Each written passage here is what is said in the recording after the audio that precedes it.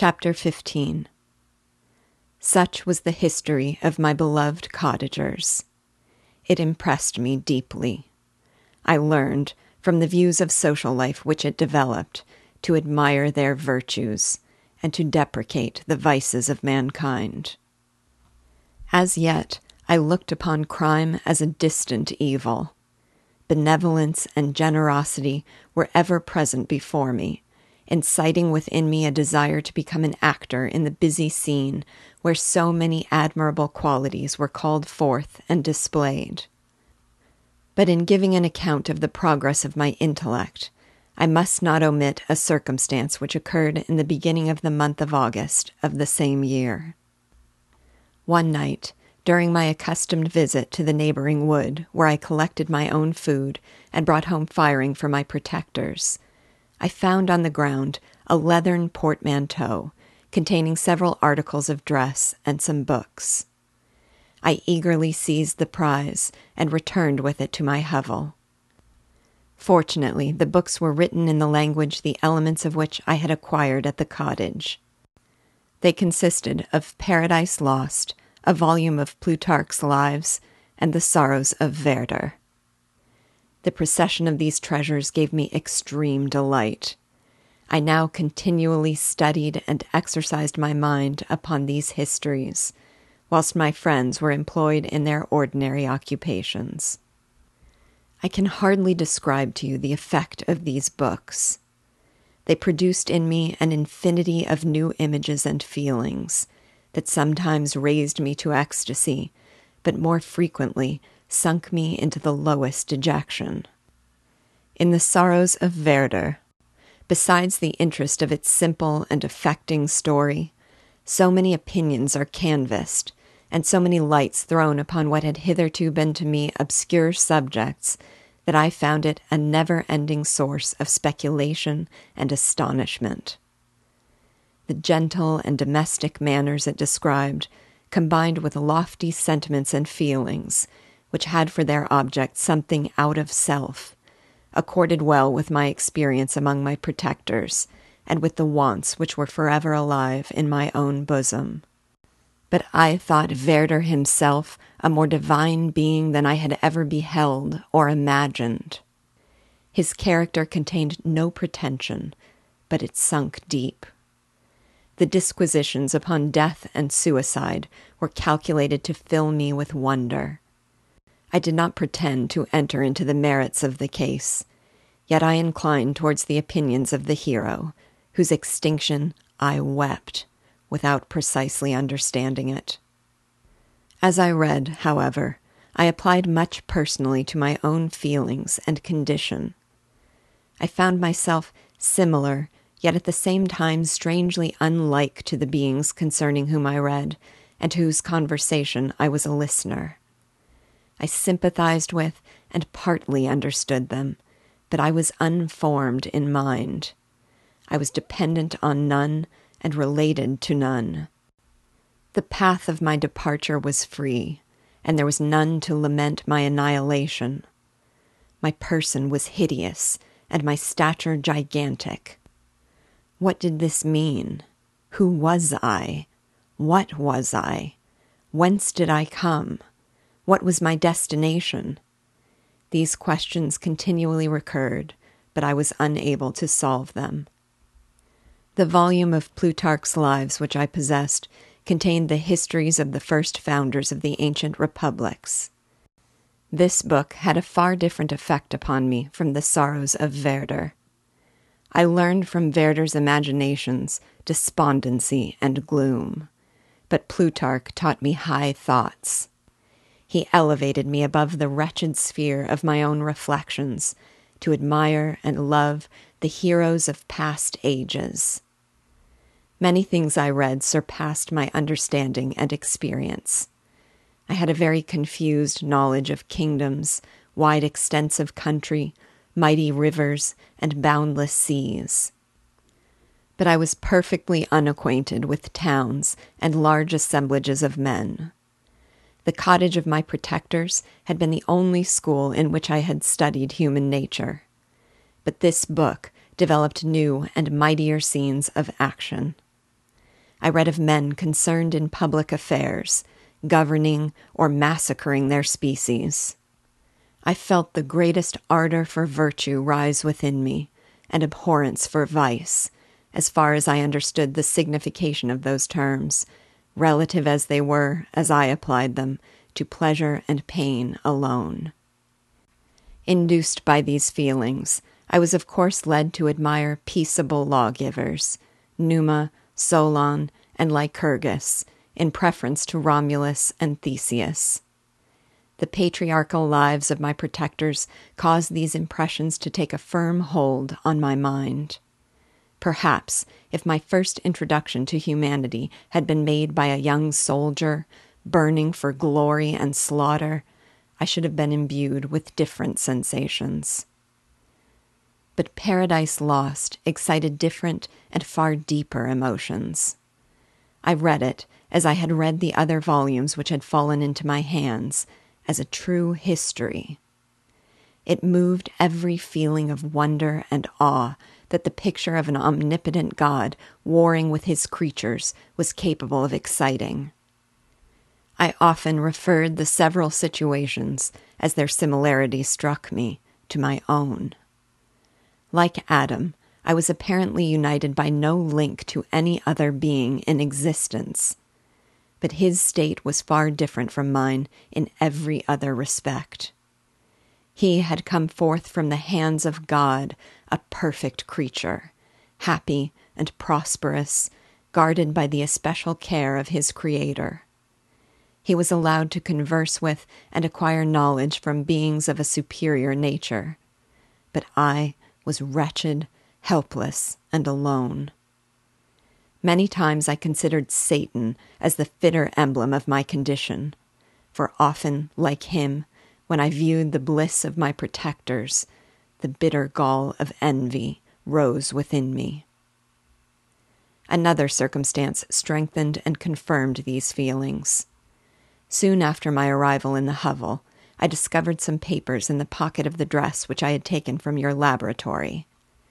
At first, I had neglected them, but now that I was able to decipher the characters in which they were written, I began to study them with diligence. It was your journal of the 4 months that preceded my creation. You minutely described in these papers every step you took in the progress of your work. This history was mingled with accounts of domestic occurrences. You doubtless recollect these papers. Here they are. Everything is related in them which bears reference to my accursed origin. The whole detail of that series of disgusting circumstances which produced it is set in view. The minutest description of my odious and loathsome person is given, in language which painted your own horrors and rendered mine indelible. I sickened as I read. "Hateful day when I received life," I exclaimed in agony. "Accursed Creator, why did you form a monster so hideous that even you turned from me in disgust? God, in pity, made man beautiful and alluring, after his own image. But my form is a filthy type of yours, more horrid even from the very resemblance. Satan had his companions, fellow devils, to admire and encourage him, but I am solitary and abhorred." These were the reflections of my hours of despondency and solitude. But when I contemplated the virtues of the cottagers, their amiable and benevolent dispositions, I persuaded myself that when they should become acquainted with my admiration of their virtues, they would compassionate me and overlook my personal deformity. Could they turn from their door one, however monstrous, who solicited their compassion and friendship? I resolved, at least, not to despair, but in every way to fit myself for an interview with them which would decide my fate. I postponed this attempt for some months longer, for the importance attached to its success inspired me with a dread lest I should fail. Besides, I found that my understanding improved so much with every day's experience that I was unwilling to commence this undertaking until a few more months should have added to my sagacity. Several changes in the meantime took place in the cottage. The presence of Safie diffused happiness among its inhabitants, and I also found that a greater degree of plenty reigned there. Felix and Agatha spent more time in amusement and conversation, and were assisted in their labors by servants. They did not appear rich, but they were contented and happy. Their feelings were serene and peaceful, while mine became every day more tumultuous. Increase of knowledge only discovered to me more clearly what a wretched outcast I was.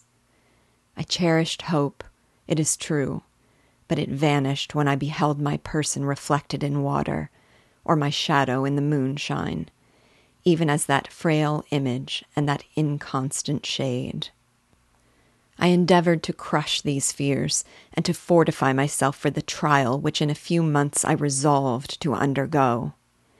And sometimes I allowed my thoughts, unchecked by reason, to ramble in the fields of paradise, and dared to fancy amiable and lovely creatures sympathizing with my feelings and cheering my gloom. Their angelic countenances breathed smiles of consolation. But it was all a dream. No Eve soothed my sorrows, nor shared my thoughts. I was alone. I remember Adam's supplication to his Creator. But where was mine? He had abandoned me, and in the bitterness of my heart I cursed him. Autumn passed thus. I saw with surprise and grief the leaves decay and fall, and nature again assume the barren and bleak appearance it had worn when I first beheld the woods and the lovely moon. Yet I did not heed the bleakness of the weather. I was better fitted by my conformation for the endurance of cold than heat. But my chief delights were the sight of the flowers, the birds, and all the gay apparel of summer.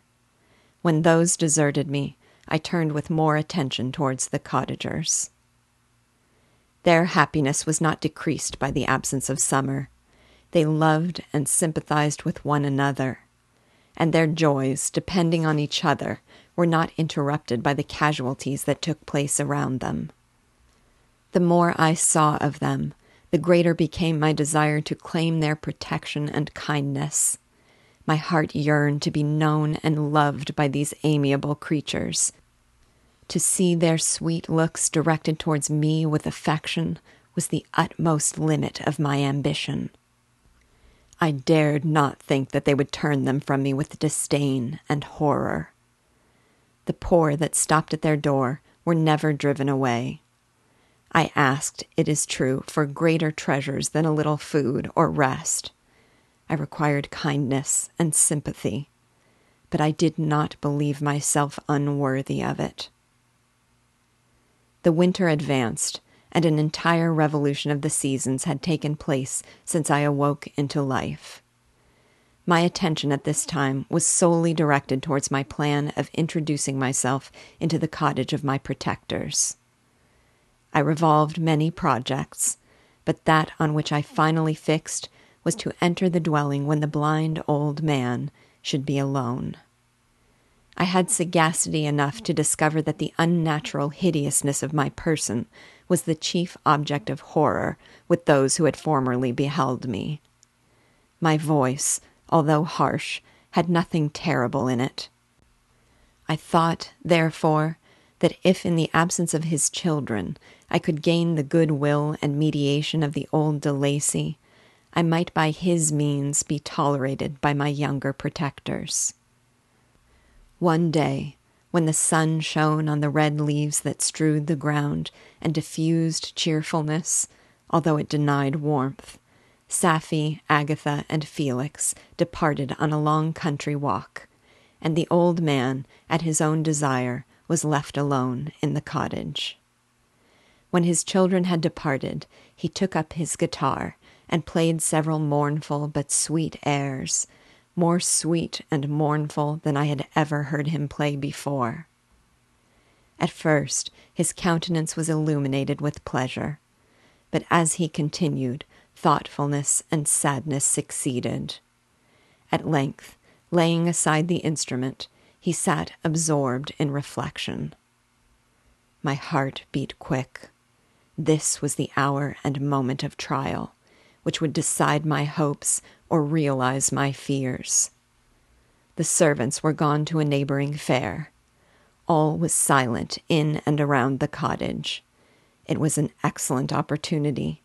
Yet, when I proceeded to execute my plan, my limbs failed me, and I sank to the ground.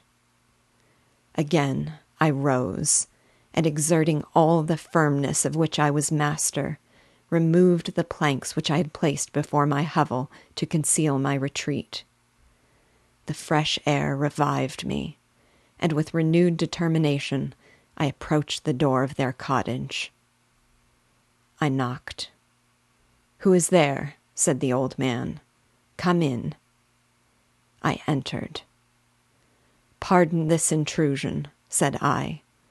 "I am a traveler in want of a little rest. You would greatly oblige me if you would allow me to remain a few minutes before the fire." "Enter," said De Lacy, "and I will try in what manner I can to relieve your wants. But unfortunately my children are from home, and as I am blind, I am afraid I shall find it difficult to procure food for you." "Do not trouble yourself, my kind host. I have food. It is warmth and rest only that I need."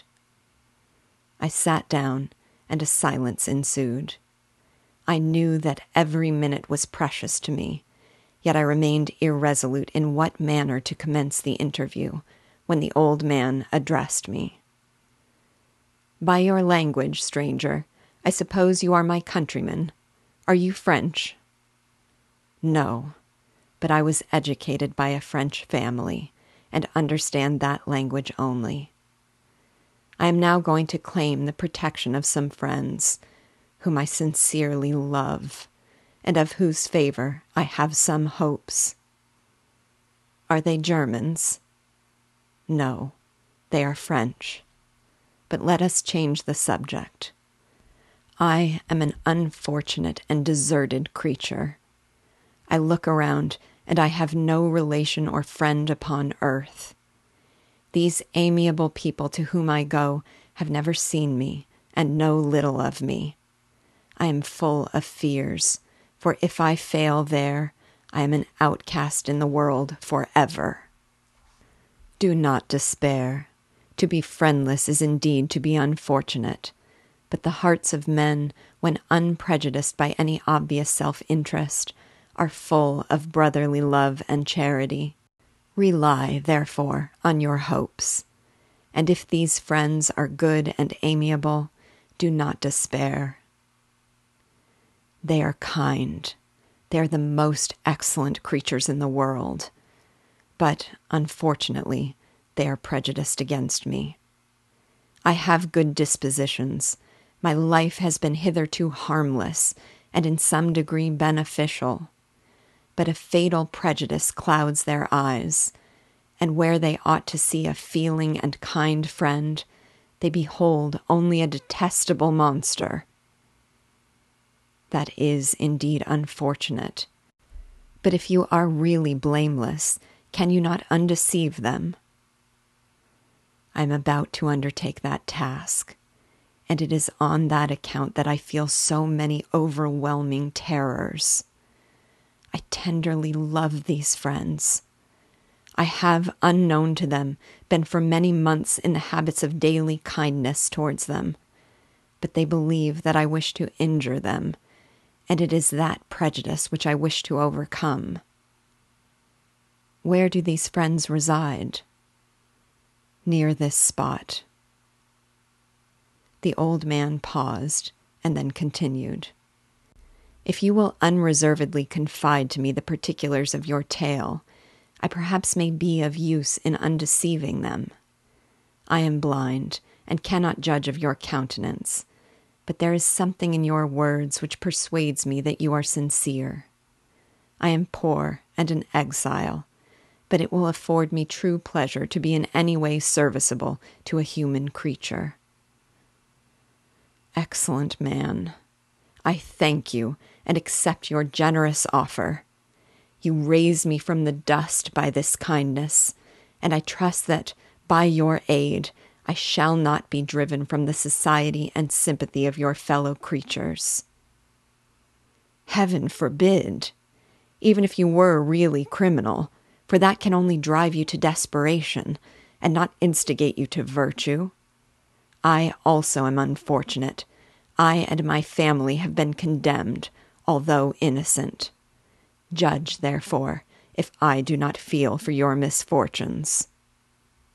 How can I thank you, my best and only benefactor?